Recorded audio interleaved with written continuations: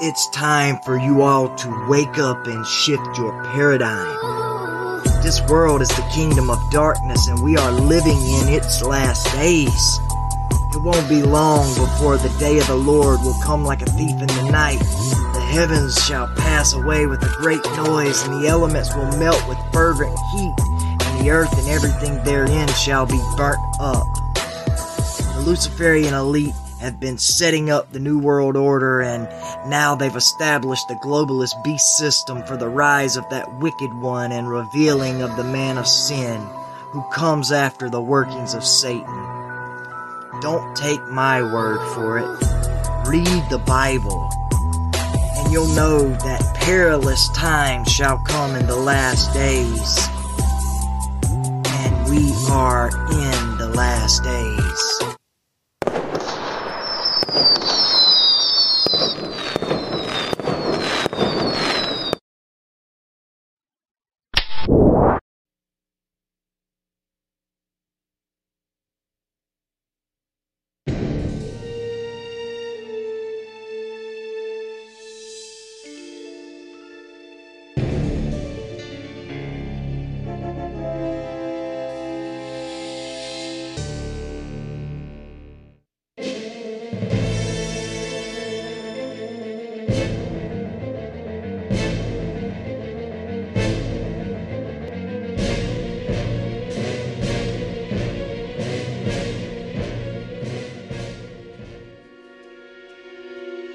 Tales of myth and fantasy have swept the world, stories that fill the mind with ideas of adventure and intrigue.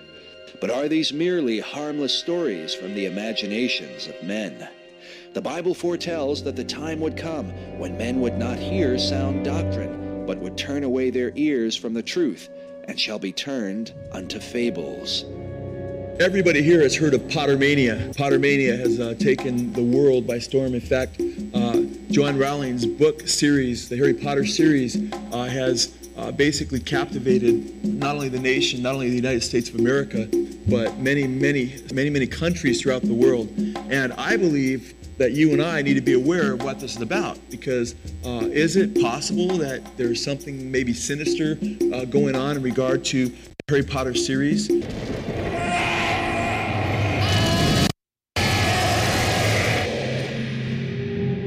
He's the young wizard in training who's conjured up an international phenomenon. Harry Potter is back. Back at Hogwarts, back on bookshelves, and back to cast another spell on adults and children alike. You can see when the child gets immersed in the Harry Potter series, he begins to get an idea that, hey, if you don't like magic or you're not against magic, you know you're not cool. And then it was done. It was like magic. There's no such thing as magic. And magic and sorcery and witchcraft are cool. And you can see there's actually a little bit of a, what I believe, a brainwashing process that takes place as children are are brought to believe that witchcraft and the things that were considered taboo and forbidden in Scripture, and definitely are forbidden in Scripture, all of a sudden they no longer fear these things, and all of a sudden they're open to witchcraft and the occult.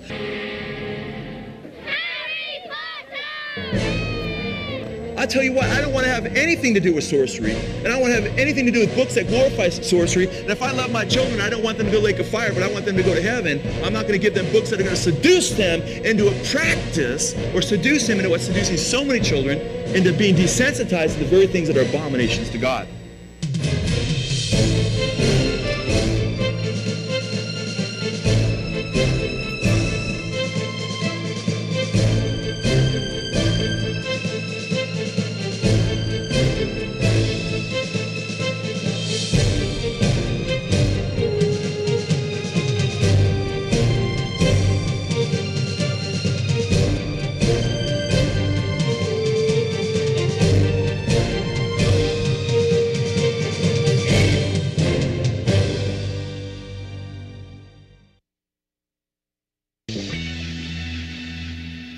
Welcome to People in the News. For Paul Azan, I'm Anderson Cooper. He's the young wizard in training who's conjured up an international phenomenon. Harry Potter is back.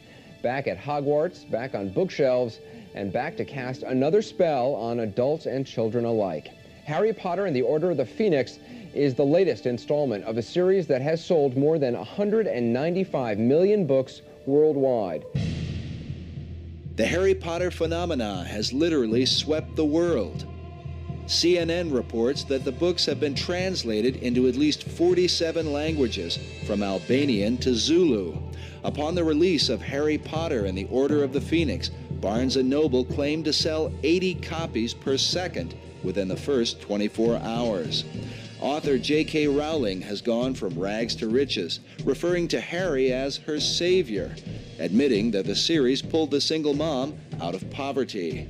Today, she is one of the wealthiest women in Great Britain. Listed among the world's best-known billionaires, her fortune is greater than the Queen's. All thanks to an imaginary boy wizard named Harry Potter.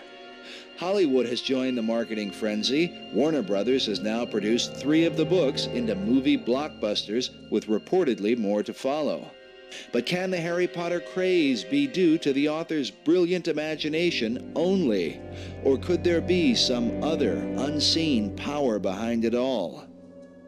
Pastor Joe Schimmel has dedicated nearly 25 years to researching occult phenomena from a biblical perspective. He is best known for his groundbreaking documentary, They Sold Their Souls for Rock and Roll, a work that has impacted millions of viewers around the world. In his research, Pastor Schimmel explores the disturbing details of J.K. Rowling's work. The author claims that Harry Potter came to her fully formed. But is this merely a figure of speech? Or did an unseen power from the occult realm literally design this character for her with a hidden purpose in mind? Join Pastor Schimmel as we explore this phenomenon to discover if Harry Potter could be a spirit conspiracy.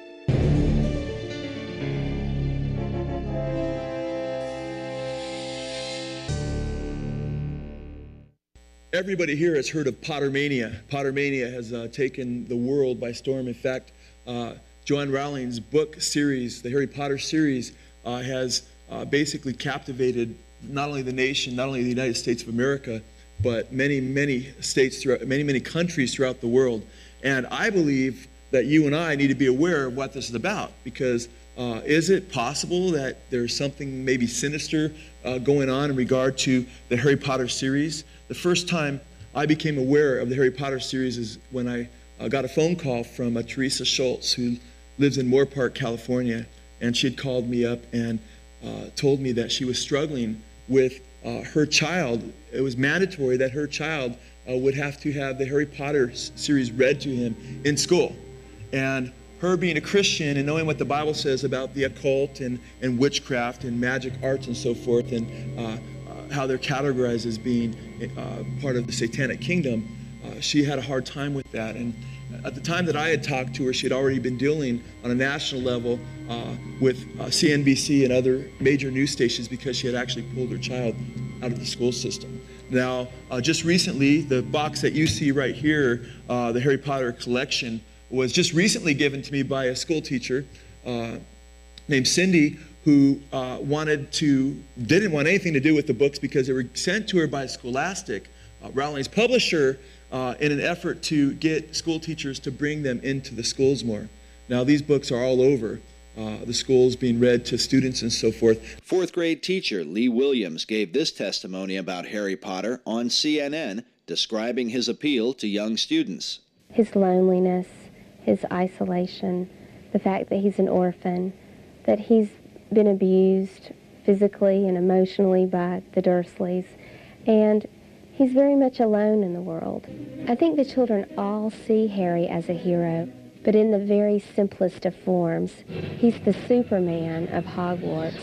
He rescues his friends. He saves the day. He always comes out on top. I think it's absolutely amazing, because books that glorify the occult and magic arts and witchcraft and so forth are allowed to be shown in read in the public school system. However, could you imagine if there was a boy by the name of Harry Potter, And he was a Christian, and he grew up, and it was about how he went to the seminary, and he learned how to reach the lost for Christ and preach the gospel. And he went into India and built orphanages and hospitals and turned India around, and they started turning to Jesus Christ. Instead of worshiping rats, they were worshiping God, and the disease rate, turned around, and and everybody, started loving the Lord. Could you imagine if that series was written on that? Would that be allowed in the public school systems? No, the ACLU would be all over that, wouldn't they? The ACLU would jump all over that. However, you can push the religion of witchcraft and the occult, and it doesn't seem to be a problem. Well, it is. In several states, at least 13 different states, it's been challenged here in the United States of America. Michigan actually has banned the Harry Potter books from being read out loud, and if a child does a report on Harry Potter, he must have a permission slip from his parent. So there are many people that are very, very concerned about the Harry Potter series. Harry Potter is basically a skinny child who grew up basically with his adoptive parents, not really knowing where he had come from. They're called Muggles. Muggles are non-magical people, and very often they're portrayed as being very strange and strict and evil because they don't accept, or they're very against magic and so forth. Not all Muggles are necessarily against magic in the series, but you can see when the child gets immersed in the Harry Potter series, he begins to get an idea that, hey, if you don't like magic or you're not against magic, you're not cool. What happened? I swear I don't know. 1 minute the glass was there and then it was gone. It was like magic. There's no such thing as magic.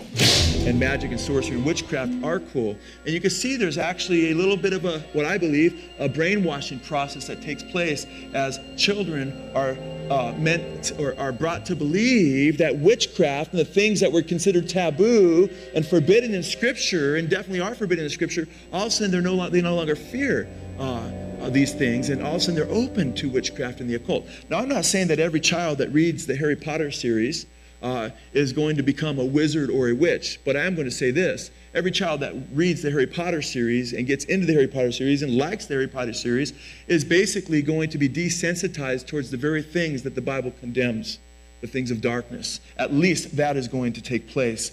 Now, Harry Potter gets a note, gets a series of letters that come to him, and finally he gets a letter he's able to have read, and it says, "We are pleased to inform you that you have been accepted at Hogwarts School of Witchcraft and Wizardry."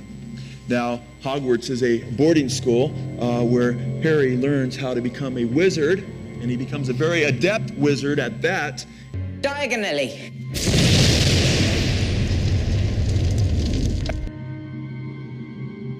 And his wizardry and so forth, he grows in his knowledge of wizardry as he takes classes on spells and classes on divination and classes on potions. I don't expect many of you to appreciate the subtle science and exact art that is potion making. I can tell you how to bottle fame, brew glory, and even put a stopper in death. All these things forbidden in the Word of God. Now, I don't know of any biblical experts on the occult that approve of this series. Now, there are some liberal believers who are in leadership and actually look to us regarding their opinion of this, and their opinion is actually touted as though it's good, but they aren't biblical experts on the occult. I haven't heard one biblical expert on the occult approve this series. In fact, every biblical expert on the occult has denounced this series, and the more he or she becomes aware of this series, denounces it even more. And I think that's important. Now, we will deal with some of those who have actually endorsed the series within the professing Christian world, the evangelical world, and we'll look at what they have to say. But I want you to understand, it's very important that we understand that there's an occult explosion taking place in our world today. In fact, one of the ways that God says that He is the true and living God, and how He proves that He's the true and living God, is by saying that He alone can tell the future in advance. He says, "I tell the end from the beginning." In fact, psychics and wizards and witches, they can get 1 or 2 or 3% of their predictions right. According to the Bible, if you don't get your predictions right, you're considered a false prophet. However, the Lord is 100% accurate, and that's one way we can look to the Bible like no other book, and we know it's the Word of God because over and over again the prophecies have come to fulfillment. Now, incredibly, one of the most amazing prophecy that's actually taking place in our day is the occult explosion. Often when we talk about prophecy being fulfilled, we look at things, for instance, like Israel becoming a nation again, Israel becoming a world power. Much of the world hating Israel. All this is in prophecy to take place in the end times. But one of the prophecies that many people fail to realize that's taking place in our world today is the occult revival, the occult explosion that is happening all around us. And the Harry Potter series is just part and parcel of a greater movement where there's a paradigm shift here in the West from biblical Christianity to occultism and witchcraft and Wicca and the New Age movement and so forth. I mean, these things are very popular in the world that we live in. However, the Word of God says very clearly that this would happen. In fact, the Apostle Paul said in 2 Timothy chapter 3, verses 1 through 8, he said, "This know that in the last days perilous times will come. Difficult times will come. Men will be lovers of their own selves, covetous, boasters, proud, blasphemers, disobedient to parents, unthankful, unholy, without natural affection, truth breakers, false accusers, incontinent, fierce, despisers of those that are good, traitors, heady, high-minded, lovers of pleasures more than lovers of God, having a form of godliness, but denying the power thereof." And he says they will creep into women's houses who are weak-willed and led astray by various lusts, and they will bring them captive. He says, ever learning, yet never coming to the knowledge of the truth. Then he goes on to say, just as Jannes and Jambres resisted Moses, so these men shall oppose the truth. He says these are men that are reprobate concerning the faith. Now it's interesting because Paul says in the last days these perilous times would come, but what he says would take place is there would be men, just like in the days of Jannes and Jambres when they opposed Moses. Who was Jannes and who was Jambres? Jannes and Jambres were the magicians, the occultists, the Harry Potters of their day in Pharaoh's court. And the scriptures say that in the last days there'll be many people like that, spreading like the tentacles of an octopus into people's homes, leading them astray, as Jannes and Jambres did with their counterfeit power, with their magic, and so forth. Now, Jesus said in Matthew 24:24 that false Christ and false prophets, he said, will arise, showing great signs and wonders, deceiving, if possible, even the very elect of God. In Revelation chapter 13, verse 13, it talks about the false prophet who serves the Antichrist and brings the world into worship of the Antichrist through lying signs and wonders. And it says he even brings down fire from heaven in the sight of mankind. And in 2 Thessalonians chapter 2, it speaks of the coming of the Antichrist. It says, him who's coming is after the working of Satan with all power and signs and lying wonders and all deceivableness of unrighteousness in them that perish because they refuse to love the truth that they might be saved. Therefore God gave them over to a strong delusion that they should believe the lie, that they all might be damned, who had pleasure in wickedness, but they didn't love the truth, the scriptures say. So the scriptures predict that this time would come. In fact, in Revelation chapter 9, we're told very, very clearly that the world will not repent of its sin, and it will not repent of its murders, of its thefts, of its sorceries, of its what? Of its sorceries, of its pharmakeia there. Revelation 9 says a third of the earth at that point during the tribulation period will be destroyed by fire and smoke and so forth. But even after that judgment comes upon the earth, and the judgments come upon the earth, we're told, that the nations might learn righteousness. Well, there we're told in Revelation chapter 9, verses 18 through 21, that they did not repent of their worship of demons and of their magic arts or of their sorcery, their pharmakeia. And it's interesting because the Bible not only says that there will be this occult explosion, but the Lord God says that people will turn en masse to the occult, but they will refuse to repent and give up the worship of spiritual beings, of demonic principalities. And they'll refuse to give up their magic or their occultism. In fact, Paul said in 1 Timothy 4, he said, the Spirit speaks expressly that in the latter days some will depart from the faith, giving heed to seducing spirits and doctrines of demons. That's a very important verse because Paul said in the latter days, the Spirit of God reveals to us that some will depart from the faith, from the Christian faith. What will they turn to? Seducing spirits and doctrines of demons. Now, how are doctrines put out? Doctrines are put out through songs. Doctrines are put out usually through writing. And it's interesting that they would be seducing spirits. They would be doctrines that would come forth through certain writers and certain people, whether it's sharing audibly or through a literary format or what have you. But these false doctrines would come out, but they would be with seducing spirits. In other words, the devil wouldn't come out in all of his naked deformity and say, hey, worship me. It would come in the form of something like Harry Potter. Hey, isn't this cute? Isn't this beautiful? You could be a wizard too, and what have you. In fact, we are actually living in those days. We've got the New Age movement, we've got Wicca, we've got Harry Potter, we've got all kinds of stuff going on in our day. And I have to let you know, it's the Harry Potter series, I have no doubt about it. From people I've talked to, from the study and research I've done, which has been much, that it's a full-blown doorway into the occult.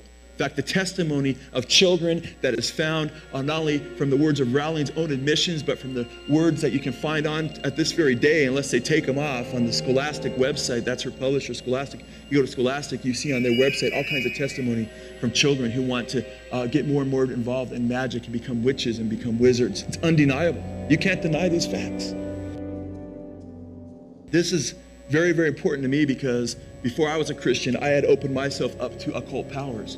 And you know what? I wasn't even into the Harry Potter series. I mean, it was long ago, obviously, when I was a teenager. But I just started getting into the power of the subconscious mind and psycho-cybernetics and just reading things about tapping into the power of the subconscious mind. And I had opened myself up radically to the demonic world. How much more so if I start trying to practice wizardry and witchcraft, which is condemned in the Bible. Now, it's interesting because I believe this is an entryway for children into the occult realm. In fact, you have a few stages with children and adults. In fact, this series is as popular with adults as it is with young people. It's a full-blown entryway in to the child's heart. And the first step for a child is to first of all, become obsessive. First of all, they're introduced, okay? They're introduced through an entryway, but as they begin to read, they can't get enough, and that's how it's been with the Harry Potter series. And first of all, you have an obsession. And the kids, you know why they're reading? Because they're intrigued with the idea that as a child, they have so much power and that this power could be used to manipulate others and situations and so forth. But it begins with an obsession. You're a great wizard. He's brave and adventurous. And he doesn't care what people tell him to do. Harry's friendly. Harry's not scared of anything. Harry Potter is braver than anyone I've ever met. Harry's amazing. And he doesn't care what people tell him to do. Then after that obsession has taken place for some time, oftentimes what takes place next is oppression, okay? Demonic oppression. Demons begin to, they open themselves up to demonic principalities and powers that begin to give them nightmares, to give them mystical experiences and so forth. And as they open themselves up even more, the final state is possession, where demons actually possess children. In fact, we read many times in Scripture where even children were possessed by demon spirits that Jesus had to cast out. And the occult is a known way by anybody who studied the occult to demonic possession. Even occultists, even Satanists and witches and Wiccans will admit that possession could take place through occult practices. But we don't need what they have to say. We have the authority of the Word of God, which forbids it and shows it as an open door to Satan. Now, Rowling said that as she's writing her books, they're getting darker and darker. She says, I hope they don't get too scary. They're getting darker and darker. Isn't that interesting? And isn't that how seducing spirits work? You know? So, I mean, think of Britney Spears. When Britney Spears first came out, she was on the Mickey Mouse Club. All the parents thought, oh, Mickey Mouse, Disneyland, it must be, that's just entertainment, even though Disneyland has for years been filled with occult themes in a lot of their movies. Through wind and darkness I summon thee. Speak. Let me see thy face. In fact, I think that's one of the things that's allowed the Harry Potter series to go unchallenged in many quarters, is so much sorcery that's been pumped in to the West through different outlets. But it's interesting to me that Britney Spears starts out as, this Mickey Mouse Club gal, and then before you know it, she's a pop singer, and the kids parents are like, hey, she must be fine. And sadly, a lot of parents, you don't see where this is going, but we've got to be very attuned to what's going on in the world and what the scriptures say and so forth, because before you know it, kids are singing along with her about premarital sex. And then all of a sudden, Britney Spears is stripping You know, on the award ceremonies, music award ceremonies, and then before you know it, she's not just stripping, but she's gyrating and pretending she's having sex with a guy and so forth. And then before you know it, all of a sudden she's, you know, with Madonna and Christina Aguilera kissing together in a mock lesbian wedding with a wedding chapel and everything on MTV.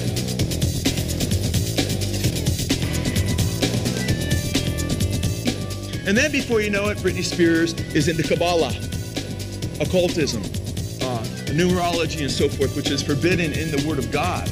And now she's gotten so into Kabbalah and her belief in the occult that Britney Spears is now walking around wearing the number of the Antichrist, 666, upon her.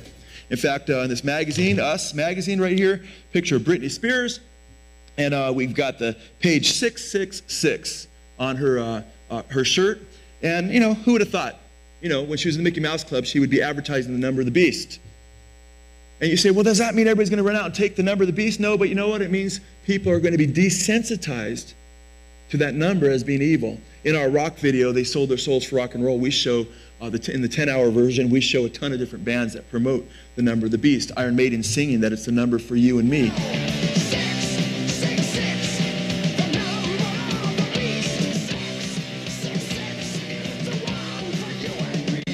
And this is all a prelude, a climate that Satan is fostering to bring forth the Antichrist system and the number of the beast in the future. And I don't have any doubt that the Harry Potter series, as it gets darker and darker, will bring people more and more into the occult realm. In fact, it's interesting because when the stars do it, a lot of other people think, hey, it can't be so bad. I mean, Christina Aguilera, Britney Spears, and Madonna have all advertised Pepsi. Why do you think Pepsi has paid those gals millions of dollars to advertise their drink? You think they're throwing away their money? No, they know that when young people and older people see them just next to a Pepsi, right? It's going to sell millions of dollars worth of Pepsi. So it is when people like Harry Potter or characters like Harry Potter are made up that become superheroes in a child's mind. All of a sudden they want to be like Harry. You know, how many of you were a kid, man, when you were a kid, tried to emulate your heroes? But the thing is there's a real world of the occult all around children today. I just mentioned Madonna and Britney Spears both into Kabbalah. There's all kinds of people that the kids are growing up along with Harry Potter that are into real occult practices, and it's a real easy transition from the Harry Potter series into the occult. In fact, journalist Ellen Mackay, in an article that was published on WorldNet Daily, she says, speaking of the Potter series as a publishing phenomena, she says, many parents see Harry Potter, and I quote, as Satan's secret agent sent to surreptitiously ensnare souls. The world has morphed into Planet Potter. Your witch wizard wannabes wait in round-the-block lines for the film version of Harry Potter and the Sorcerer's Stone. I want to be a wizard, responded two young sons of actor Rob Lowe when asked what they gleaned from the movie. Now, actor Rob Lowe's sons, after watching the Harry Potter movie, saying they wanted to be wizards is not an anomaly. It's happening all over the place. In fact, Time magazine reported in an article titled Wild About Harry that, quote, when the third of J.K. Rowling's tales about a boy wizard hit U.S. bookstores last week, copies flew off the shelves. And no wonder, who wouldn't want to know more about Hogwarts?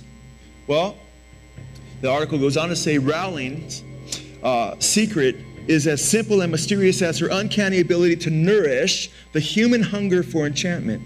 She knows how to feed the desire, not just to hear, to read a story, but to live it as well.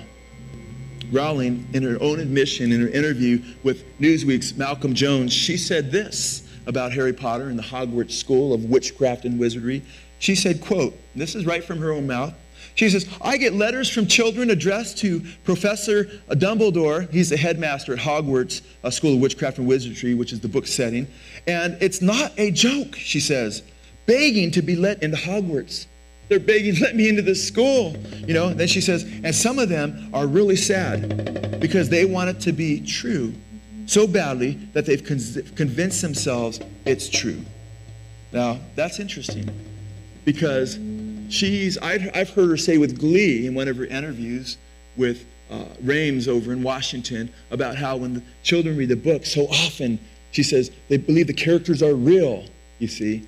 And isn't it interesting, because children have a hard time very often at a young age discerning the difference between fantasy and reality. And even if it's pure fantasy and they understand it as fantasy, it's still glorifying something that God condemns. Okay? If you have a fantasy about a serial killer and how he just kills so many people and he's glorified, even if it's not a real account of that serial killer, that would not be good to give your children, because killing people as a serial killer is wicked in the eyes of God. And it could also inspire thoughts in your child's heart. In fact, Ted Bundy, a serial killer who killed dozens of people, he acknowledged that he got his start from just little stories he read. And boom, it had unleashed this thing in me. Bundy's lawyer, Polly Nelson, explains how the killer's inspiration for murder began with the materials he was reading. And he would go through people's trash and look for interesting things. And the thing that interested him most at first were detective novels and detective magazines. And he read them very carefully and began to fantasize living out these stories. By the time he was apprehended, Bundy had killed at least 28 young women and girls, yet estimates for his total murders exceed 100. He was finally convicted and sentenced to death for killing a 12-year-old girl and dumping her body in a pigsty. After more than 10 years of appeals and legal maneuvering, a judge gave the order for Bundy's execution. Hours before his death, Theodore Robert Bundy gave a final interview with Dr. James Dobson, where he gave this warning about the youth of America. But I'll tell you, there are lots of other kids playing in streets around this country today who are going to be dead tomorrow and the next day and the next day and next month, because other young people are reading the kinds of things and seeing the kinds of things that are available in the media today that send young kids down the road to be Ted Bundys. Admittedly, there is no record that anyone reading the Harry Potter books has given themselves over to the sort of crimes committed by Ted Bundy. Nevertheless, Bundy's testimony stands as a warning. Some have argued that only the weak-minded would be influenced by books, movies, and other entertainment. But Bundy himself was known as the high IQ killer, a man with a superior intellect from a reportedly Christian household who had no typical reason for committing the crimes he was guilty of. His chief admission is that he was slowly conditioned by the materials he was exposed to, a conditioning that, at some point, unleashed a monster from within.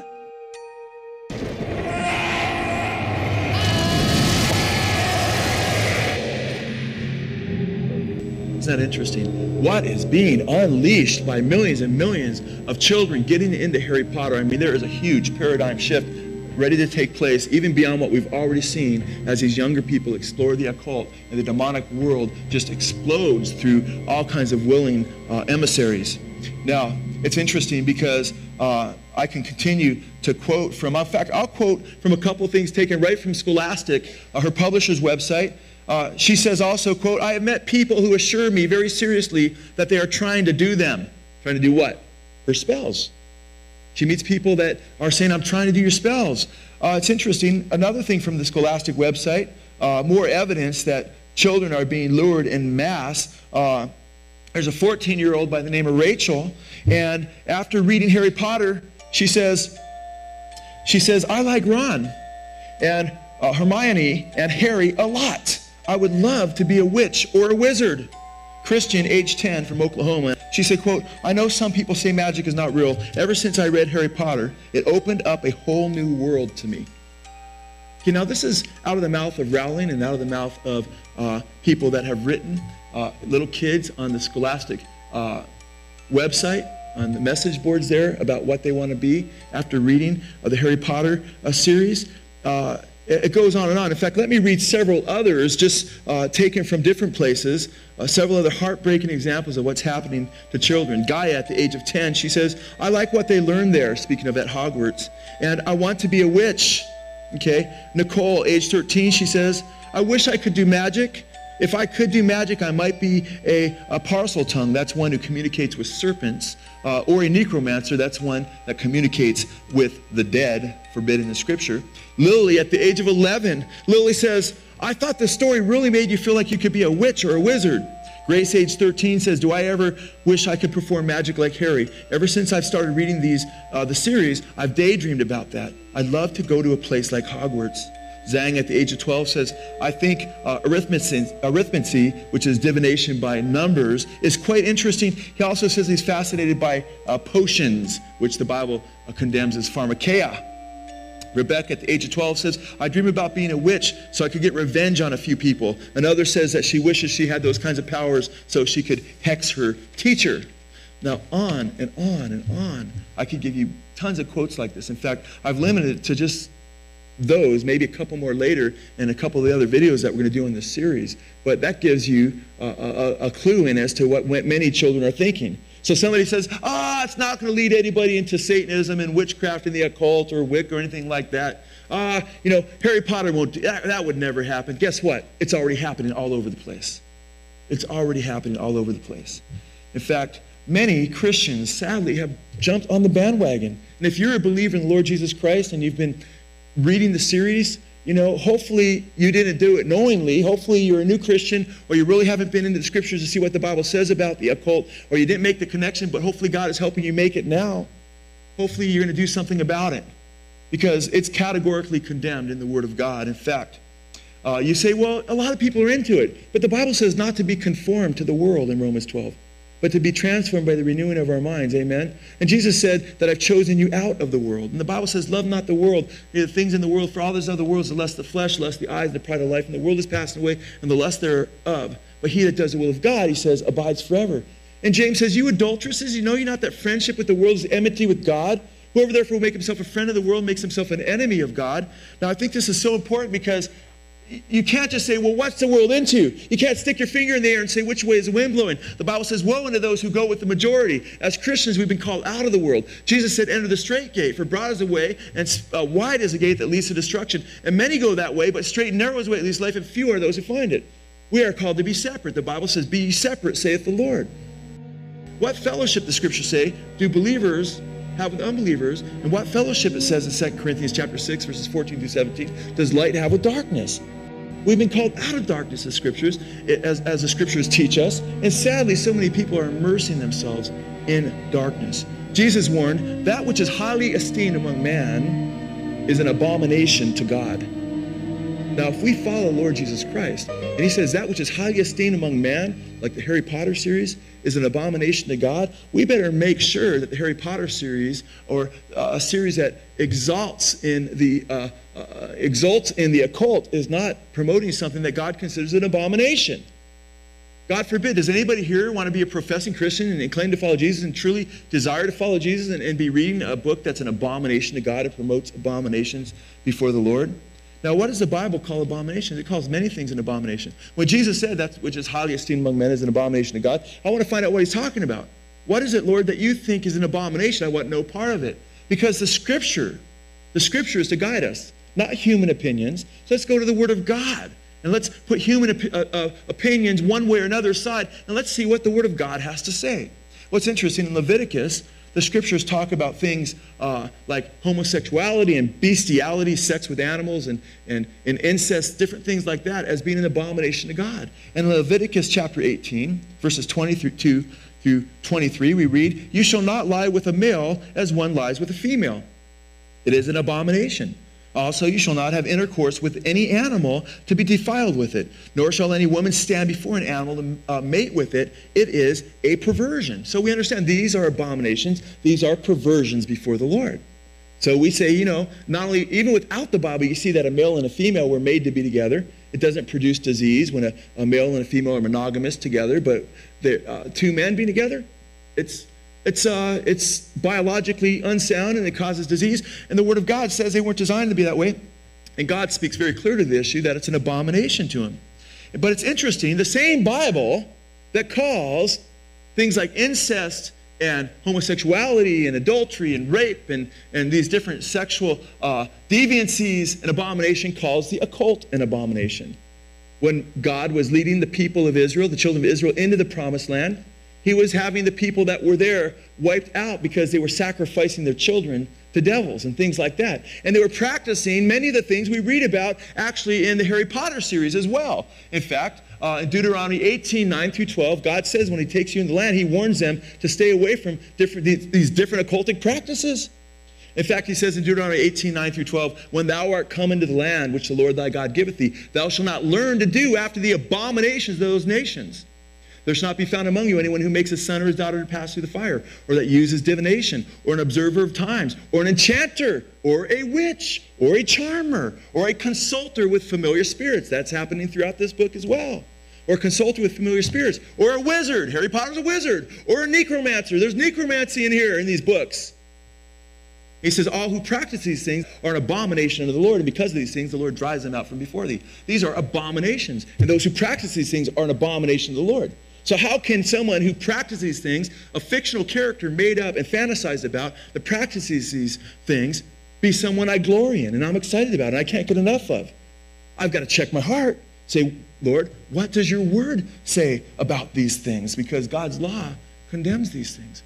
In fact, in Malachi chapter 3, verse 5, the Lord says, then I will draw near to you for judgment, and I will be a swift witness against the sorcerers and against the adulterers. God puts sorcerers on the same list he puts adulterers. It's amazing. It's amazing. Now, I want to ask you what I believe will be a very revealing question. How many of you, let's be honest, everybody just be very honest. How many of you, if there was a book that came out, a series written by somebody else called Harry Potter and the Hogwarts School of Sexual Perversion and Sadomasochism. And in that book, it was about a young boy about the age of 11 who gets letters to come to this sex-crazed school where he learns to have incest, where he learns to become a pedophile and have sex with little kids, where he learns that when he's an adult to have sex with little kids could be a good thing, and where he learns to have sex with animals and things like that. How many of you in your right mind, where he learns to become an adulterer and everything else, how many of you in your right mind would give this book to your children and get them into it and say, wow, at least they're reading? How many of you would do that? How many of you? Come on, any hands? Okay, if I see one hand come up, man, we're taking you aside, dude, and dealing with you, you know? Because that would be pretty gnarly. Now think about this. Why would you not do that? Because those are perversions. Because those things are what? Abominations. Amen? Well, guess what? God calls sorcery, calls witchcraft, calls necromancy, calls consulting the dead, calls these different forms of magic that are throughout the Harry Potter series. He equally calls these things abominations. Are you with me? Okay, now we can't have a double standard. We can't say, you know what, God, we agree with you that perverse sex is wrong. We'd never give our child a book which glorifies perverse sex. But are we going to esteem highly that which the world esteems highly, which is very much perverse sex in our world, in certain parts of it, to be sure. But are we going to rejoice in necromancy and sorcery and divination and witchcraft and wizardry and so forth when God calls it an abomination and he puts it in the same vice list? He puts those sexual deviances and he brings the same kind of condemnation upon it that he brings those other things? No. In fact, in the Old Testament, it was a capital offense. It was a capital offense not only to commit sexual deviancy but to get into witchcraft and wizardry. It was a capital offense. It was a very, very serious crime. Now today, in the New Testament days, God hasn't changed his opinion about what's right and wrong, but we, as New Testament believing Christians, are not under the Mosaic law and following the civil law of Israel, which condemns those things, and it was a capital offense. We are called to reach the lost. So we're called to reach out to as many people that have embraced occultism as possible and try to bring them to the Lord Jesus Christ and bring them out of darkness into light, out of the kingdom of Satan into the kingdom of Jesus Christ. Amen? But it's no less condemned as an evil abomination in the New Testament as it is in the Old. In fact, Paul gives us 3 different vice lists, 1 Corinthians chapter 6, Galatians chapter 5, Ephesians chapter 5, whereby he categorizes a bunch of different sins of the flesh, which those who practice those things will not inherit the kingdom of God. And in 1 Corinthians chapter 6, verses 9 and 10, Paul says, do you not know that the unrighteous will not inherit the kingdom of God? Be not deceived. Neither fornicators, nor idolaters, nor adulterers, nor homosexuals, nor thieves, nor covetous, nor revilers, nor drunkards, nor extortioners will inherit the kingdom of God. He says they're not getting into heaven. They're not coming into heaven. And you say, but sorcery wasn't there on that list. Yes, but it is in Galatians, because you see, Paul to the Corinthians, when he gave that list, was primarily dealing with sexual deviancy, so he mentions a bunch of sexual sin, and he was dealing with financial improprieties and so forth, so he mentions thievery, covetousness, and extortion and so forth, because he's warning the church at Corinth, people that have come into their church that are corrupt. However, when you get to the church of Galatia, Paul's concerned about them being deceived into a false work system for salvation, but he's also concerned about various other sins. Of course, he's worried about an angel preaching another gospel that he says should be accursed. And then he says, who has bewitched you in chapter 3, verse 1. And then he says, he gives a list, a vice list in a few verses of the sins of the flesh. And he lists things like drunkenness and hatred and orgies and sexual immorality. And he lists magic arts or witchcraft. And he says, mark my words. I tell you, even as I told you before, that those who practice these things will not inherit the kingdom of God. And true believers are not to be practicing those things, because he says a few verses later, because he calls those the sins of the flesh or the works of the flesh, a few verses later, he says, those who belong to Christ have crucified the flesh with its affections and desires. We've said no to our flesh, that sinful nature that wants to go after evil. We said no, we deny ourselves. Jesus said, if you're going to be a Christian, if you're going to be one of my disciples, he said, you must take up your cross, deny yourself daily, and follow me. And then in chapter 6 of Galatians, Paul says, be not deceived. God is not mocked. He that sows to the flesh will of the flesh reap corruption, but he that sows to the Spirit will of the Spirit reap eternal life. And we shall reap if we continue, he says. Now it's interesting, that's Paul saying that those who practice witchcraft will not inherit the kingdom of God. But what did Jesus have to say on this matter? In the revelation of Jesus Christ, when he visited John on the Isle of Patmos, he gave the book of Revelation, an incredible book. And that's what people should be reading, the Word of God, amen? Not Harry Potter. They should be reading the truth, the Word of God. By the way, how many find the truth far more exciting than lies, amen? And far more beneficial to your eternal soul? Now, it's interesting, because in the book of Revelation, right after the Lord gives this wonderful, beautiful description of heaven, and he shows us what the new heaven and new earth are going to be like, and how there'll be a crystal river coming out of the very throne of God. It's very amazing, because he says they'll have access to the tree of life. It's going to be so beautiful. But you know what he says? Well, he says outside. That is outside the city, outside the New Jerusalem, outside paradise are the dogs. The dogs is a reference in Deuteronomy 23 to male prostitutes and those who engage in homosexual practices. He says outside are the dogs and those who practice magic arts and the sexually immoral, and the murderers, and the idolaters, and everyone who loves and practices lying. You see, sorcerers, witches, wizards, those who practice magic arts are put on the same list as murderers.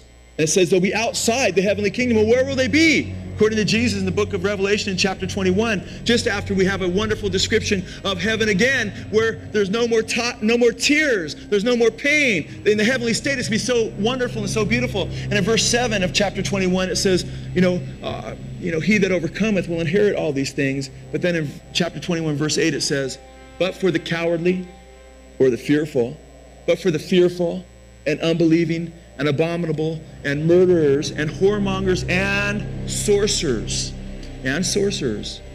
okay, and idolaters and all liars, their place will be in the lake which burns with fire and brimstone, which is the second death.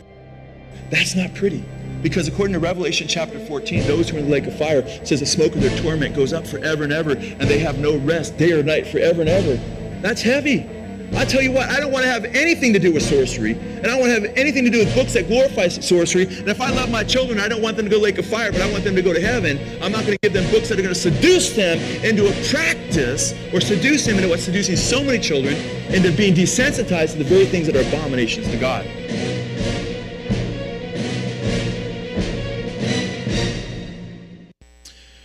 Now, it's interesting, because there's justifications being made, by certain leaders in the evangelical or the professing Christian church. In fact, sadly, very sadly, Christianity Today says this: we think you should read the Harry Potter books to our kids.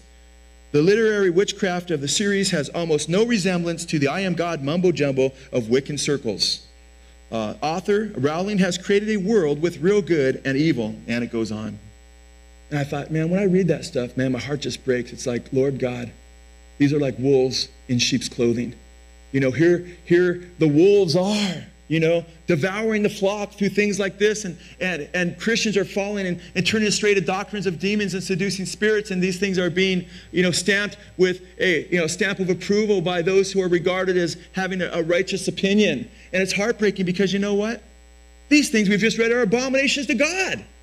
These things that are exalted in the Harry Potter series. In fact, I rewrote that, by the way. I rewrote what the Christianity Today wrote. And I just changed, sorcery to sexual deviancy.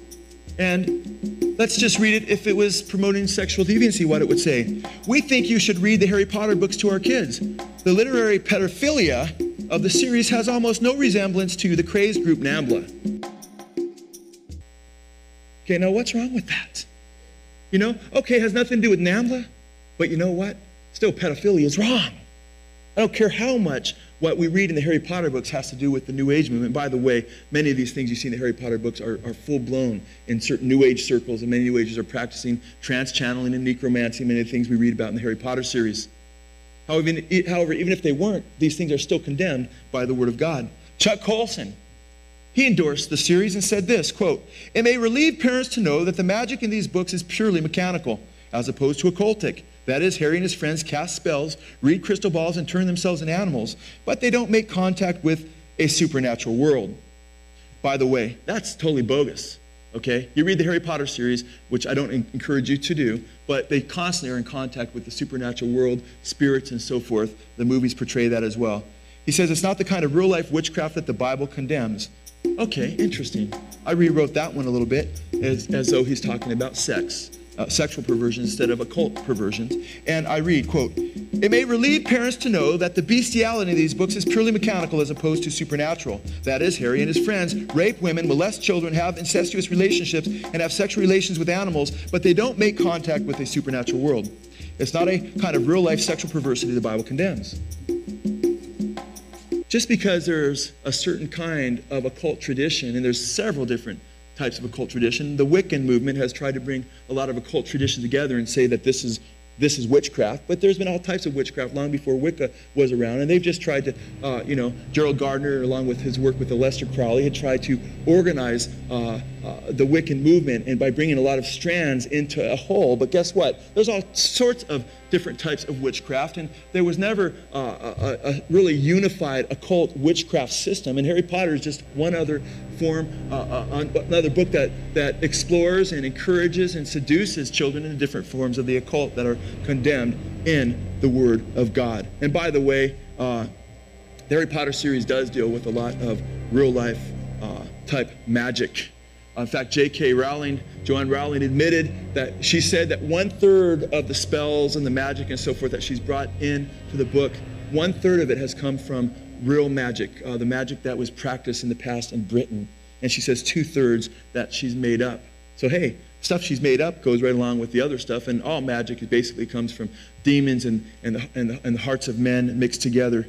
Now I think it's quite interesting because what's interesting is when Harry Potter gets this letter inviting him to Hogwarts School of Witchcraft and Wizardry, he's all excited because you see he's basically this adopted kid who's just ridiculed by the Muggles, and they don't accept him, and they're mean to him, and they're cruel to him, and his brother's really cruel to him as well, and he lives under the stairs, and just as he starts to open up to his powers and so forth, in the books as well as in the movie, one of the movies on Harry Potter, you see him all of a sudden get in contact with a huge python, a huge snake.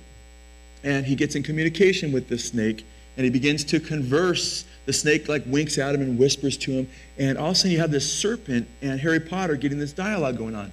I thought, isn't this interesting that all the very things that in the scriptures we read about, the symbolism that's used in scripture for Satan is things like serpents and dragons over and over again, you see? And serpents and dragons are, the pets of choice in the Harry Potter series. and they're honored and so forth and exalted. All this is right out of the pit, man, and it all goes along with the very occult practices that the Bible condemns.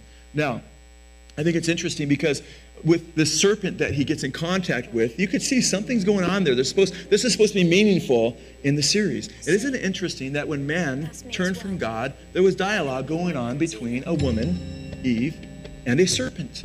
And we read in Genesis chapter 3, now the serpent was more crafty than any of the wild animals the Lord God had made. He said to the woman, did God really say you must not eat from the tree in the garden, from any tree in the garden? The woman said to the serpent, we may eat from the fruit of the trees in the garden, but God said, you must not eat from the tree that is in the middle of the garden, and you must not touch it, or you will die. You will not surely die, the serpent said to the woman, for God knows that when you eat of it, your eyes will be open, and you will be like God, knowing good and evil. And Eve ends up getting deceived and eating. Isn't that interesting? That's how the Bible starts off. God created everything good, and a serpent bringing Eve into a forbidden realm, the tree of knowledge of good and evil, and so forth. Well, guess what? Man, the serpent and Rowling and Harry Potter have seduced millions of kids and adults into a forbidden realm, the occult realm that God says is purely evil and opens one up to satanic forces. You see, there's no such thing as white and dark magic, as good magic and bad magic. In the Bible, it's all condemned. It's all condemned as being wicked. It's all condemned as being evil and so forth. In fact, in the Harry Potter series, one place you read that there's really no good and evil, just power, and those brave enough to use it or something to that effect. And guess what? We read in the scripture that Satan comes as an angel of light. The Bible says in 2 Corinthians chapter 11 that his ministers transform themselves into ministers of righteousness. It says, and no marvel, no wonder, for Satan himself transforms himself into an angel of light. So Satan wants us to believe, hey man, you can get involved in sorcery and stuff, just do it for the good. It's all Satan's power. God says it's of Satan's realm. It's of his power. And he's a deceiver. He's the father of lies. So he's seeking to deceive people to come into his realm and saying, hey, I'll give you good magic power. And he's opening them up to demonic forces. It's very clear. In fact, one top witch has admitted there's no difference between white and black magic. Anton LaVey, the leader of the Church of Satan, has said there's no difference between black and white magic. It's all the same. You know what? We need to recognize the Word of God. Christians need to understand that when you get into the occult, you're getting into Satan's realm. And Satan is a deceiver. And he will make you think that you're trying to do something good. But he knows it's about power and you wanting power. And he's going to use it to your destruction in the end. In fact, it's interesting that the serpent comes up over and over again, as well as the dragon in the scripture as a representation of Satan. Is it merely coincidence that Harry Potter has such strong communication with the serpent, one that increases as the series moves forward?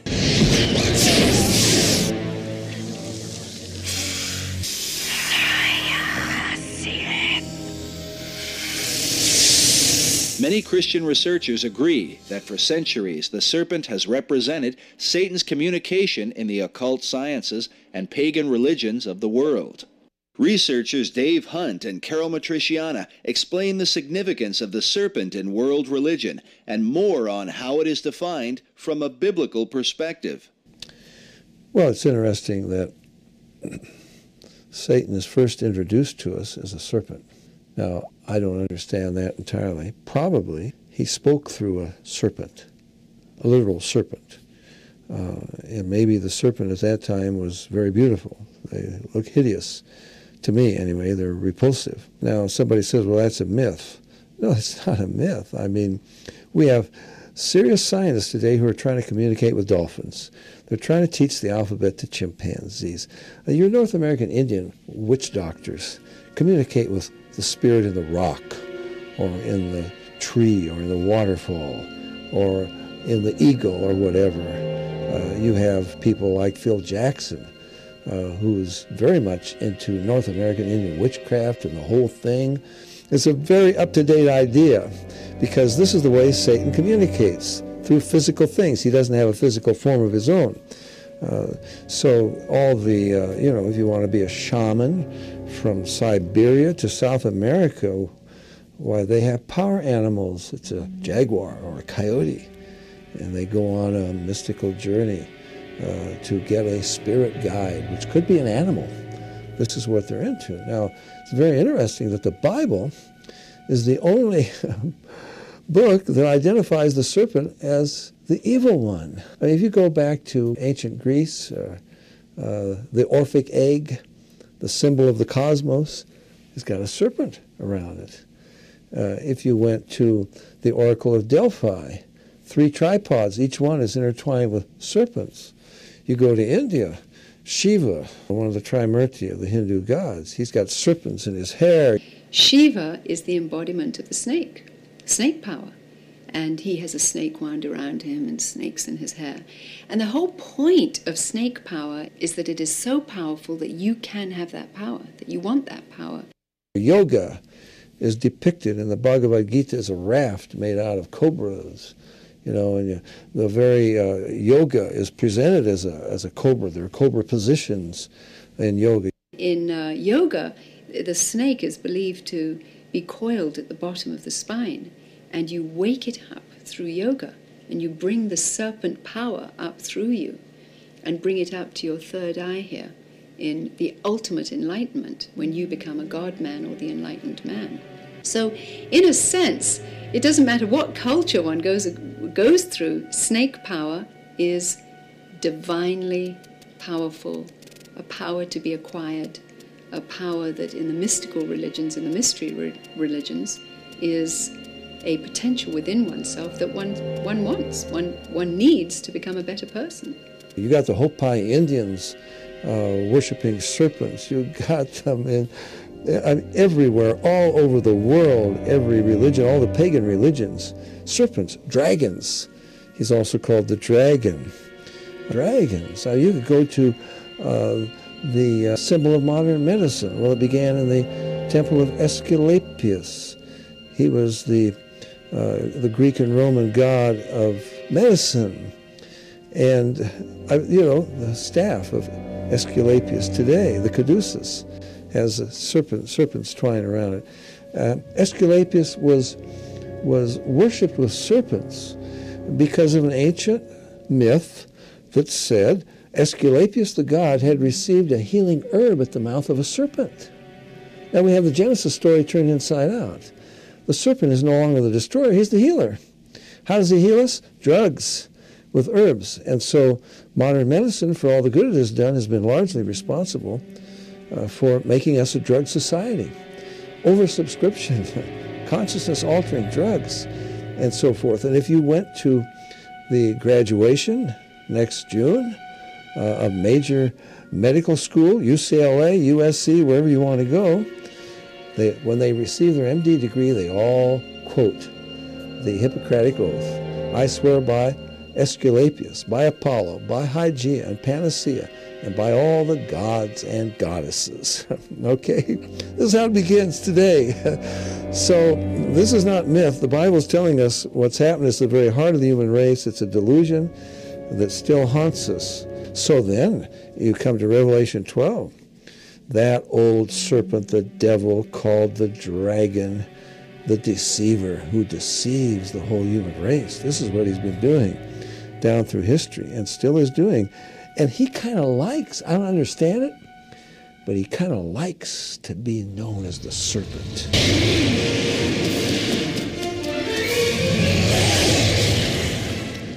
You see, all this is basically promoting a climate to open people up to the spirit world. And you know what? It was predicted. The scriptures say, as I mentioned before, that in the last days some would depart from the faith, giving heed to seducing spirits and doctrines of demons. And it's interesting because I really believe that this stuff is demonically inspired. I have no doubt about it at all. That this is demonically inspired. In fact, it's interesting because Joanne Rowling, when she wrote these books under some very, very interesting circumstances. And she had some, what I would call, mystical experiences in writing these books. You know, that should not shock us, because look at what's coming out of her, right? Well, it's interesting.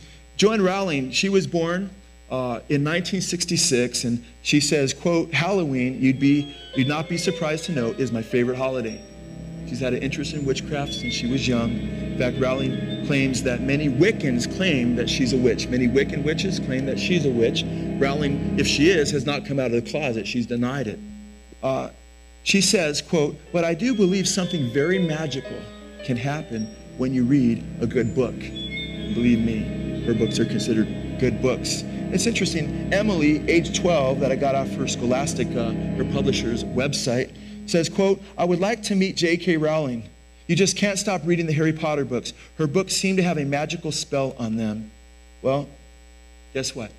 I do believe demons are very, very powerful. They're very, very seducing. And whether wittingly or unwittingly, I believe that J.K. Rowling has opened her up to the spiritual realm and is being used by the spirits to bring forth what has become the Harry Potter series. In fact, check this out. I've got some very, very interesting quotes, to say the least. In fact, Rowling had an interest in the occult and in witchcraft since she was young. Rowling admitted, quote, "Before I even started writing the books, I knew quite a lot about folklore and magic." Well, that's obvious. In fact, many, many Wiccans just trip out on how knowledgeable she is about the occult and so forth. In fact, so great was her obsession in the dark arts, even from childhood, that her girlfriend, Vicky, stated that Rowling's, Vicky Potter, as a matter of fact, stated that Rowling's favorite thing to do in her youth was to dress up as a witch. So ever since she was young, she's wanted to dress up as a witch and to be a witch. Now, it's interesting. She claimed that her brother, Vicky, claimed that her brother would dress up like a wizard, and she and Rowling would dress up as witches, and Rowling would instruct them in witchcraft. And she said that Rowling, quote, "Joanne was always reading to us. We would make secret potions for her. She would always send us off to get twigs for the potions."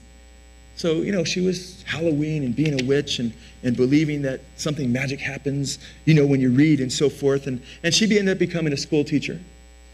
And what's interesting, in time, rather than teaching a couple of her friends on what it meant to be a witch or the powers that you could have to be a witch, now she's teaching millions and millions of our children. And she's giving them a taste of what it could mean to be a witch. And many, as I've mentioned from her own words, want to be witches, want to go to Hogwarts, from her own publisher's website, that they want to be witches and so forth and wizards. Now, Rowling has said some very interesting things. She says, we all have magic inside us. We all have magic inside us. And it's interesting, when she's asked if this magic was similar to the magic used by witches and wizards in her books, she said, "I think we do." Now, it's interesting, when asked in an interview with stories from the web, where do you get your ideas from? Meaning like your characters and so forth. Isn't it interesting? Listen to what she said. She said, "I wish I knew. Sometimes they just come." And according to stories on the web, they have it put this way: "I wish I knew. Sometimes they just come," and in parentheses, like magic. Now, it's interesting. Rowling admits that sometimes it'll take her, a week to sometimes work something out, but she admits that often, and especially initially with getting the whole Harry Potter idea, it all flooded into her consciousness. And it was basically given to her, if you look at what she's saying. In fact, it's interesting. There's like a stream of consciousness. Check out what she says, quote, "Harry as a character." Okay, now she's going from Manchester to London in a train when she gets all this revelation comes to her. Harry Potter and so forth. Listen to what she says, quote, "Harry as a character came fully formed, as did the idea of his sidekicks, the characters Ron and Hermione, who is the brains of the threesome," she said. She goes, "It started with Harry, then all these characters and situations came flooding into my head." Okay? So Harry came fully formed, introduced himself to her, and then all of a sudden all these other characters came to her, just flooding into her head on a train ride. Isn't that interesting? Now listen to this. Harry Potter introduced himself to Rowling in such a way that she states, quote, "I didn't have to stop and think very hard about my hero." Rowling claims that she was taking this train trip in 1990. In an interview, she stated, quote, "Where the idea for Harry Potter actually came from, I really couldn't tell you. I was traveling on a train between Manchester and London, and it just popped into my head. I spent 4 hours thinking about what Hogwarts would be like. The most interesting train journey I've ever taken. By the time I got off at King's Cross, many of the characters in the books had already been invented." Now, she also tuned into this stream of consciousness where this stuff was, as she said, kind of fully formed, flooding into her, and she just began, when she stopped, to write all of this stuff down and so forth. And it's interesting how she writes. She says, "I see," quote, "I see a situation, and then I try to describe it as vividly as I can." So she's got this, she says, very visual imagination. She'll see this stuff, and then she'll just try to describe it in a literary format. And I think it's interesting because Satan works that way very often. In fact, in Luke chapter 4, If you go to Luke chapter 4, you read that Jesus was taken up to a great mountain whereby Satan showed him the kingdoms of the world in a moment's time. So he's looking at the kings of the world. He was given a vision in a moment's time. He wasn't taken all over the planet. He was shown the kingdoms of the world in a moment's time. And Satan said to bow down and worship me, and I'll give you all these. And Jesus basically told him to take a hike. He said, it is written, thou shalt worship the Lord thy God and serve him only. Get behind me, Satan. Now, isn't it interesting, that Satan does have that power to give people visions and so forth. And she basically sees things, and then she writes on them. Well, who's giving her these visions of Harry Potter and sorcery and all this? It's not God. It's not the Holy Spirit. What kind of spirits are promoting this kind of stuff, according to the Bible? Seducing spirits and doctrines of demons.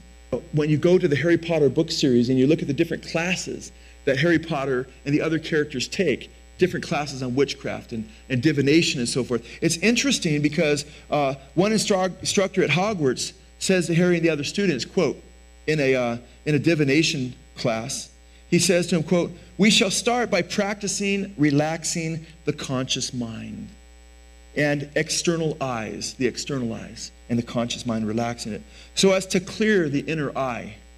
To clear the inner eye? And the superconscious. Perhaps if we are lucky, some of you will see before the end of class. What does he mean, see by the end of class? He's talking about closing your physical eyes, opening up to this spiritual or inner eye to where there's a stream of consciousness, is what is called the superconscious, that will come through. And by the end of class, he says, quote, some of you will see before the end of class, perhaps, right? And then guess what? Some of the students receive the gift of sight, capital S, sight. Because now they can see, they have this, they're attuned into the occult world.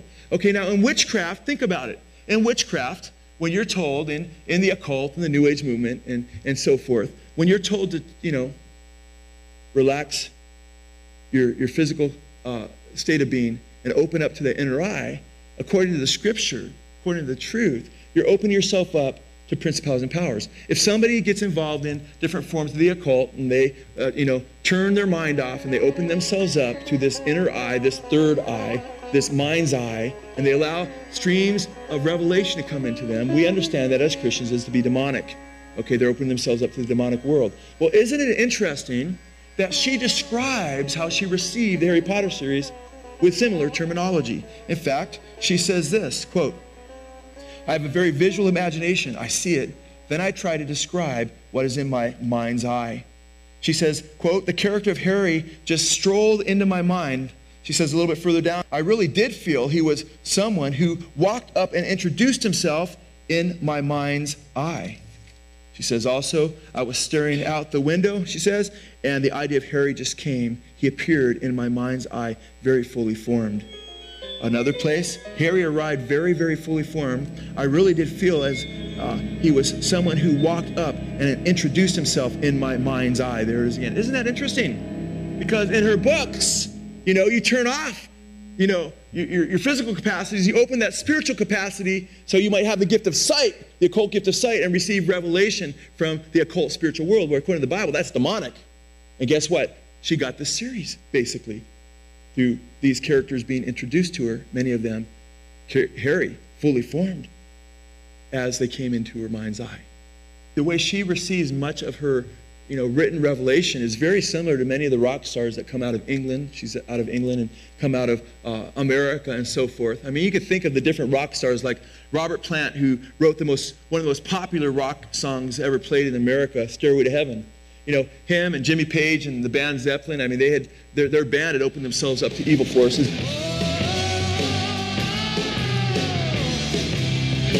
Jimmy Page was a follower, and still is, of Aleister Crowley, the British magician that helped Gerald Gardner start Wicca, okay? And Crowley's a confessed Satanist. In fact, in our video, They Sold Their Souls for Rock and Roll, we show several quotes from him where he admits following Satan. Crowley openly declared, I swear to work my work abhorred, careless of all but one reward, the pleasure of the devil our Lord, he says.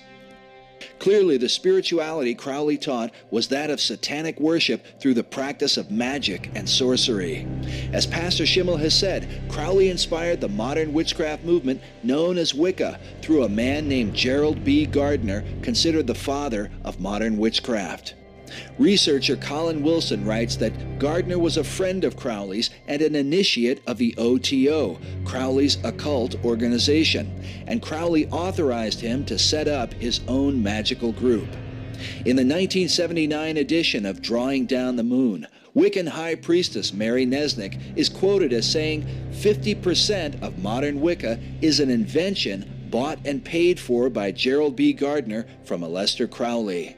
The influence of Gardner's witchcraft movement can be readily seen as modern Wicca is embraced by churches, universities, and the United Nations as part of the interfaith movement designed to unite the world religions.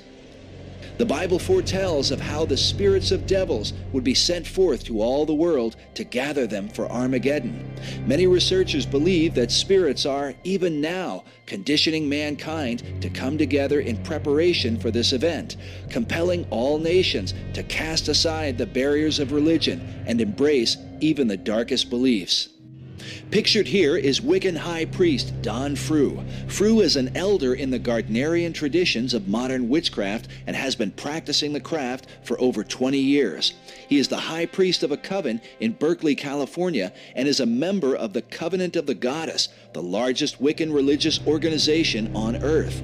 Incredibly, this Wiccan High Priest is also a national interfaith representative. At an interfaith gathering, Frew described the following ceremony that he performed with an Episcopalian bishop.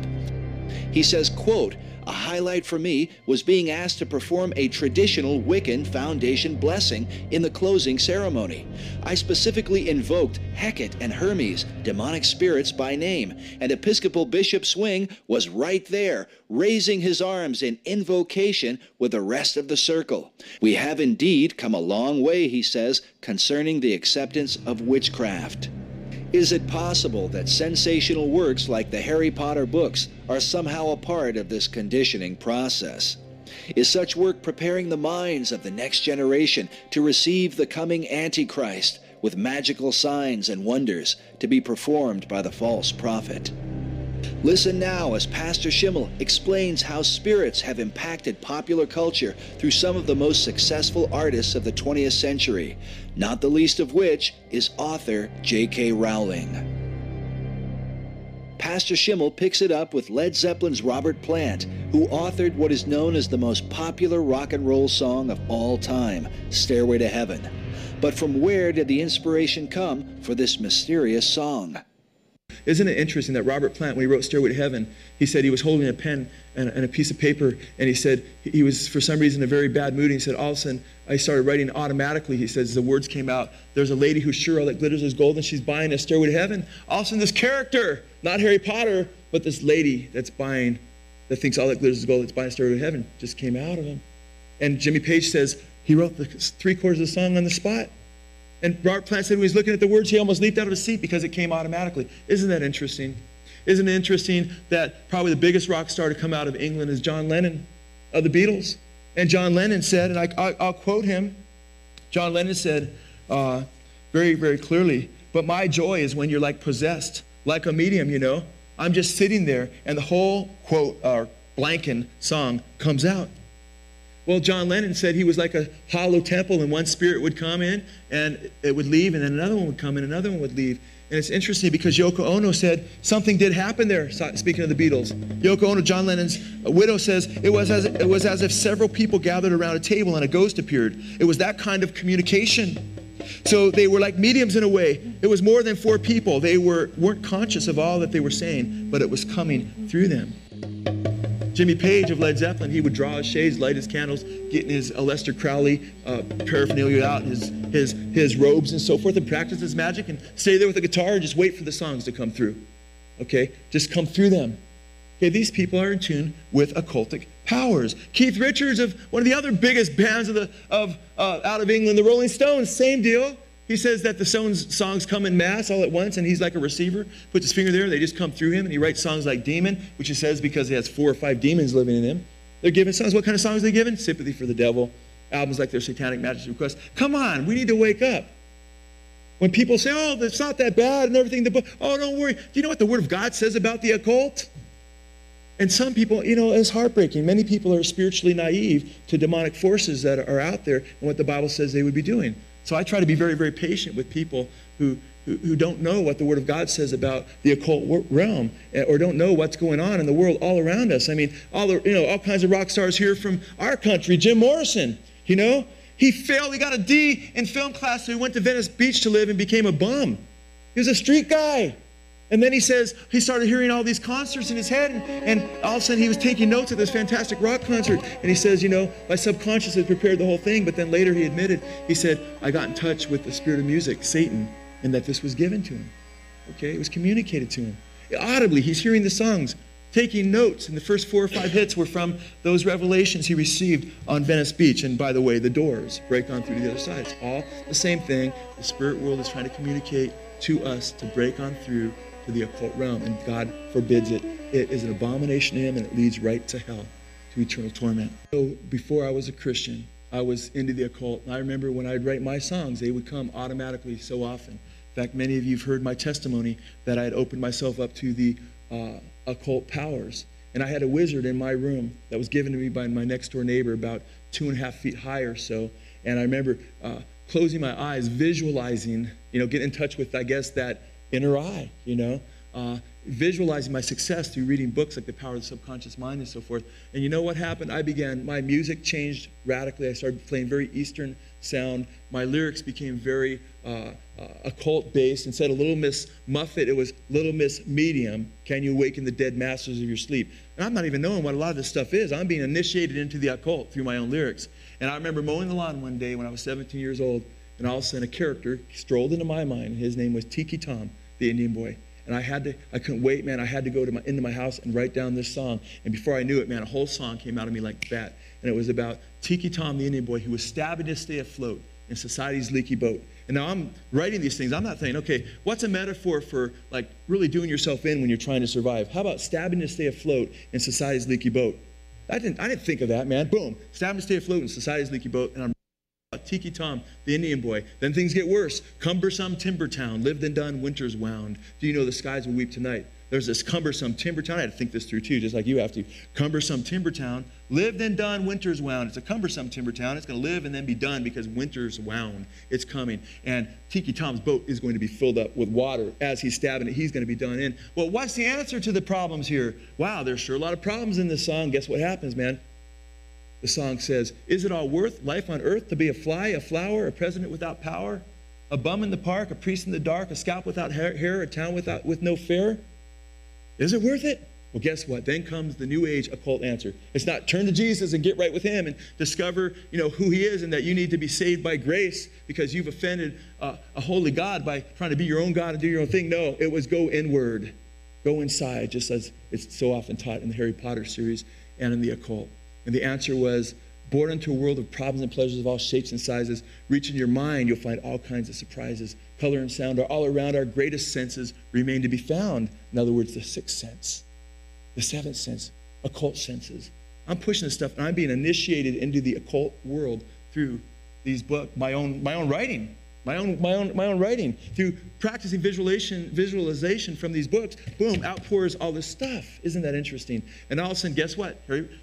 Tiki Tom, he's in big problem because now he's in a dark room. He's struggling to stay afloat in a rippling glass of rum, waiting to be downed by a priest or a bum. See, he was reincarnated into this fly. He's trying to stay afloat again, but he's going to be downed by a priest or a bum because remember, they're earlier in the song, the bum in the park, the priest in the dark. Well, now they're together in a relationship, and Harry Potter's going down. And guess what? I didn't say, okay, how can I fit that bum and that priest back into it and Harry Potter and make him a fly or something? No. Boom, boom, boom. I wrote it, boom. And then I studied it. And I still didn't understand what it meant as much as I do now back when I wrote it. That's how Satan works. Whether it's the woman who is buying the stairway to heaven, thinks all glitters is gold, or it's Harry Potter, or it's Tiki Tom. Satan gives characters to people, and they dazzle the world with them, and then people go, wow, how artistic. And they start getting away from the truth. And they drift further and further away from God and more into Satan's lies. It's interesting because I was mentioning how Jim Morrison would hear his music. And there's a few times when I was going through that stuff before I became a Christian where I'd be up at 2 or 3 in the morning waking up with loud blasted music even after I woke up from my dream of hard rock music still going, and I couldn't turn it off. I'd wait for it to go off. Okay, it's interesting because Jim Morrison was just taking notes at these fantastic rock concerts. Well, J.K. Rowling, when she comes up with her characters, she gets these like visions and she describes them. But also, listen to what happens as far as the dialogue between the characters. J.K. Rowling says, and I do love writing dialogue. Dialogue comes to me as though I'm just overhearing a conversation. Okay? And it's not like she doesn't like have to think it through. It'll come to her like she's just overhearing a conversation. She's just taking notes, you know? And this is what in the occult has been called for years automatic writing. In fact, that's heavier automatic writing than I ever did as a person who was involved in the occult. That's very vivid, very, very powerful. You know, what are we going to do about this? Praise God, we can be thankful for this. Even though Satan is the god of this world system that we live in, and the Bible says he's a ruler of this world, God is the king of the universe, amen? And he could just step on Satan anytime he wants, and he allows Satan to exist and his demons to exist, to lead people astray, to test people, to see whether that they will choose him, choose God, or they'll choose Satan, whether they'll be wheat or tares, sheep or goats. And it's important for us to know the Bible says, greater is he that's in us than he that's in the world, right? And if God be for us, who can be against us? God wins in the end. Read the end of the Bible, the last few chapters of the book of Revelation. Jesus Christ comes back, and he triumphs, and he reigns, amen? However, in the meantime, we live in a very, very dark world that's becoming more and more occult-based, and we need to protect our children. And the Bible says to train your children up in the way that they should go, and then when they're old, they will not depart. We need to be training them according to the Word. We're told in the book of Deuteronomy that we're to teach them the Word when we lay down with them, when we're walking with them, when we're hanging out with them. We're supposed to be teaching them the Word, meditating on the Word day and night, all the time, you guys. Not feeding them Harry Potter. Not saying, hey, kid, learn to read. Or, maybe this will keep him busy and he'll babysit him for a while. No, we're not supposed to be giving them occult abominations. We're supposed to be giving them the Word of God, the truth, because Satan is the father of lies, and Satan is using all kinds of tactics. We need to be aware. The Bible says that our minds are to be dressed in readiness, and Peter says in 1 Peter 5, he says, be sober, be vigilant, for your adversary, the devil, walks about as a roaring lion seeking someone to devour. We need to be aware of what's going on, and we need to be involved in spiritual warfare as believers. The Bible says, submit therefore to God in James chapter 4. It says, submit therefore to God, and it says, resist the devil, and he will what? Flee from you. Draw near to God, he will draw near to you. Purify your hands, you sinners, and double-minded and so forth. Get right with God. And if we have devilish stuff in our homes, we need to deal with it, man. And we need to watch out, because Satan is after the mind. He's after the imagination. That's where he plants all kinds of seeds. People that you see doing all kinds of wicked things, it didn't just happen overnight, man. There were seeds planted. Okay? Now it's important to know that Satan is after the mind. That's why Paul says, I fear lest as a serpent beguiled Eve through a subtlety, so your minds should be corrupted from the simplicity of your devotion to Christ. We have to watch what we put into our minds, because Jesus says the good man takes out of the good that's stored up in his heart, and the evil man takes the evil that's stored up in his heart. Are you going to feed your heart with occult blasphemies and abominations, or are you going to feed your heart with the Word of God and your mind with the Word of God? In fact, one aspect of spiritual warfare is casting down imaginations. Paul says in 2 Corinthians chapter 10, verses 4 and 5, that the weapons of our warfare are not carnal or physical, but they're mighty through God to the pulling down of strongholds and casting down imaginations and every high thing that exalts itself against the knowledge of God. This stuff is from the pit and is contrary to the knowledge of God and condemned in the Word of God. We're supposed to cast down these imaginations and bring every thought, it says, captive into the obedience of Jesus Christ. Amen? We need to stay focused on spiritual things. In fact, what kinds of things should we be involved in then, Joe? Well, Paul says it. I said it's not about opinion, it's about the Word of God. Philippians 4:8 says, finally, brethren, whatever is true. Finally, brethren, whatever is true. Is this Harry Potter fiction true? Okay. Does it glory? Well, parables aren't necessarily true, but they encourage us to follow the Lord more closely. Amen?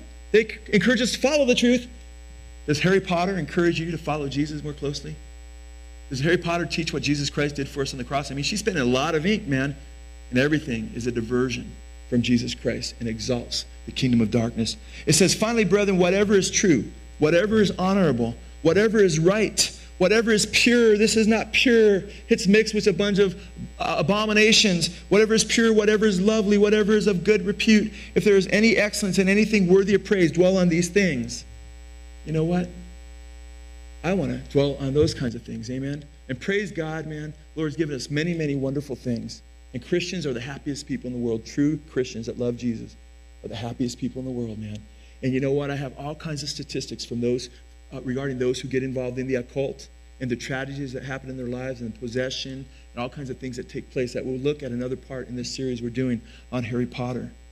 What should we do if we have Harry Potter books? What kind of action should we take? Well, what would you do if you found out that your child had pornography? Okay? And this pornography glorified, fornication and adultery and pedophilia and bestiality and things like that, or even just one of those things. What would you do with it? What would you do with it? You'd get rid of it, amen? You destroy it. Would you give it to your friend and say, you know what, we don't want to read this, but you might like it? No. That's like handing them poison, isn't that?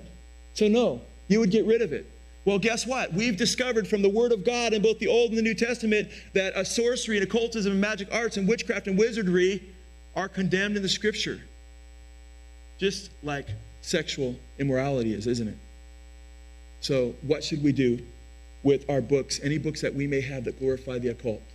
Well, let's let the Word of God answer that. Check this out. In Acts chapter 19, verses 18 and 19, we read this regarding the church at Ephesus and what they did, because many of them were into books that glorified the occult.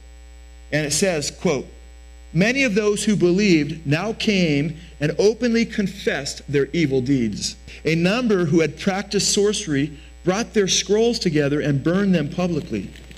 When they calculated the value of the scrolls, the total came to 50,000 drachmas, or pieces of silver." They burned them. They got rid of them. I'm not saying you have to publicly burn your Harry Potter books, but what I am saying is that the Scriptures give us an example that we should destroy anything that exalts the occult world that God condemns. So how would I treat it? The same way I would treat pornography, the same way I would treat books that would glorify serial killing and other things that are abominable to God. Now I want to let you know right now, you might be hearing this and you might be saying, wow, I can't believe I'm watching this. I've been in the Harry Potter series, but I didn't even know what the Bible said about it. I didn't even know about Jesus Christ. And I've opened myself up to these forces because I'm going to tell you something else I've read on the Scholastic website. Her publisher, Rowling's publisher, I've read about kids having occult experiences. Walking somewhere, getting hit in the back of the head, boom, and not knowing where it came from. They're being opened up to the spiritual realm. And you need to know right now. You need to know right now, whoever you are, you're reading this stuff, or you have been, you're saying, you know what, God's Word has convicted me. I realize it's sin. I see what God says about it. I see that He says, when thou art come to the land, thou shalt not learn to do the abomination of those nations. And He mentions wizardry and necromancy and witchcraft and consulting spirits and all those things I'm reading about in the Harry Potter series. And I don't want anything to do with anything that glorifies the devil or breaks God's heart. Well, you know what you need to do? You need to know this. It's not in vain that you're watching this right now. It's not in vain, because you know what? The Lord God loves you, and He wants you to know Him. And the Scriptures say that we've all broken God's law. Every one of us has broken His commandments, and all have sinned and come short of God's glory. But the Bible says the wages of sin is death. You see, we die because of our rebellion against God. It's a penalty because of our rebellion. Whether it's witchcraft, or whether it's sexual promiscuity, or whether it's thievery or murder or whatever. But you know what the Word of God teaches? Teaches that Jesus Christ, that God became a man. And the reason He died on the cross was to pay the penalty, pay the fine that you deserve. What kind of fine did you deserve? Eternal separation from God, eternal death, damnation. Jesus, when He died on the cross, He experienced the wrath of God. And then He rose again on the third day. He died in your place. And if you say, you know what, I'm done with Harry Potter. I want to follow the Lord Jesus Christ right now. I want to be saved. I want to get into the holy city. I don't want to go to the lake of fire where it says the witches and the wizards go. I want to live with the Lord forever. Well, the Scriptures say that whoever calls upon the name of the Lord shall be saved. You see, Jesus Christ died to save you. He died and He rose again. And if you call upon Him and ask Him to save you, if you turn, just like they did at the church of Ephesus, they turned, they confessed their evil deeds, and they got rid of their books on sorcery. They turned from evil to Christ. If you turn from the occult, if you turn from the broad road, all those evil things, you say, Lord, I turn to You.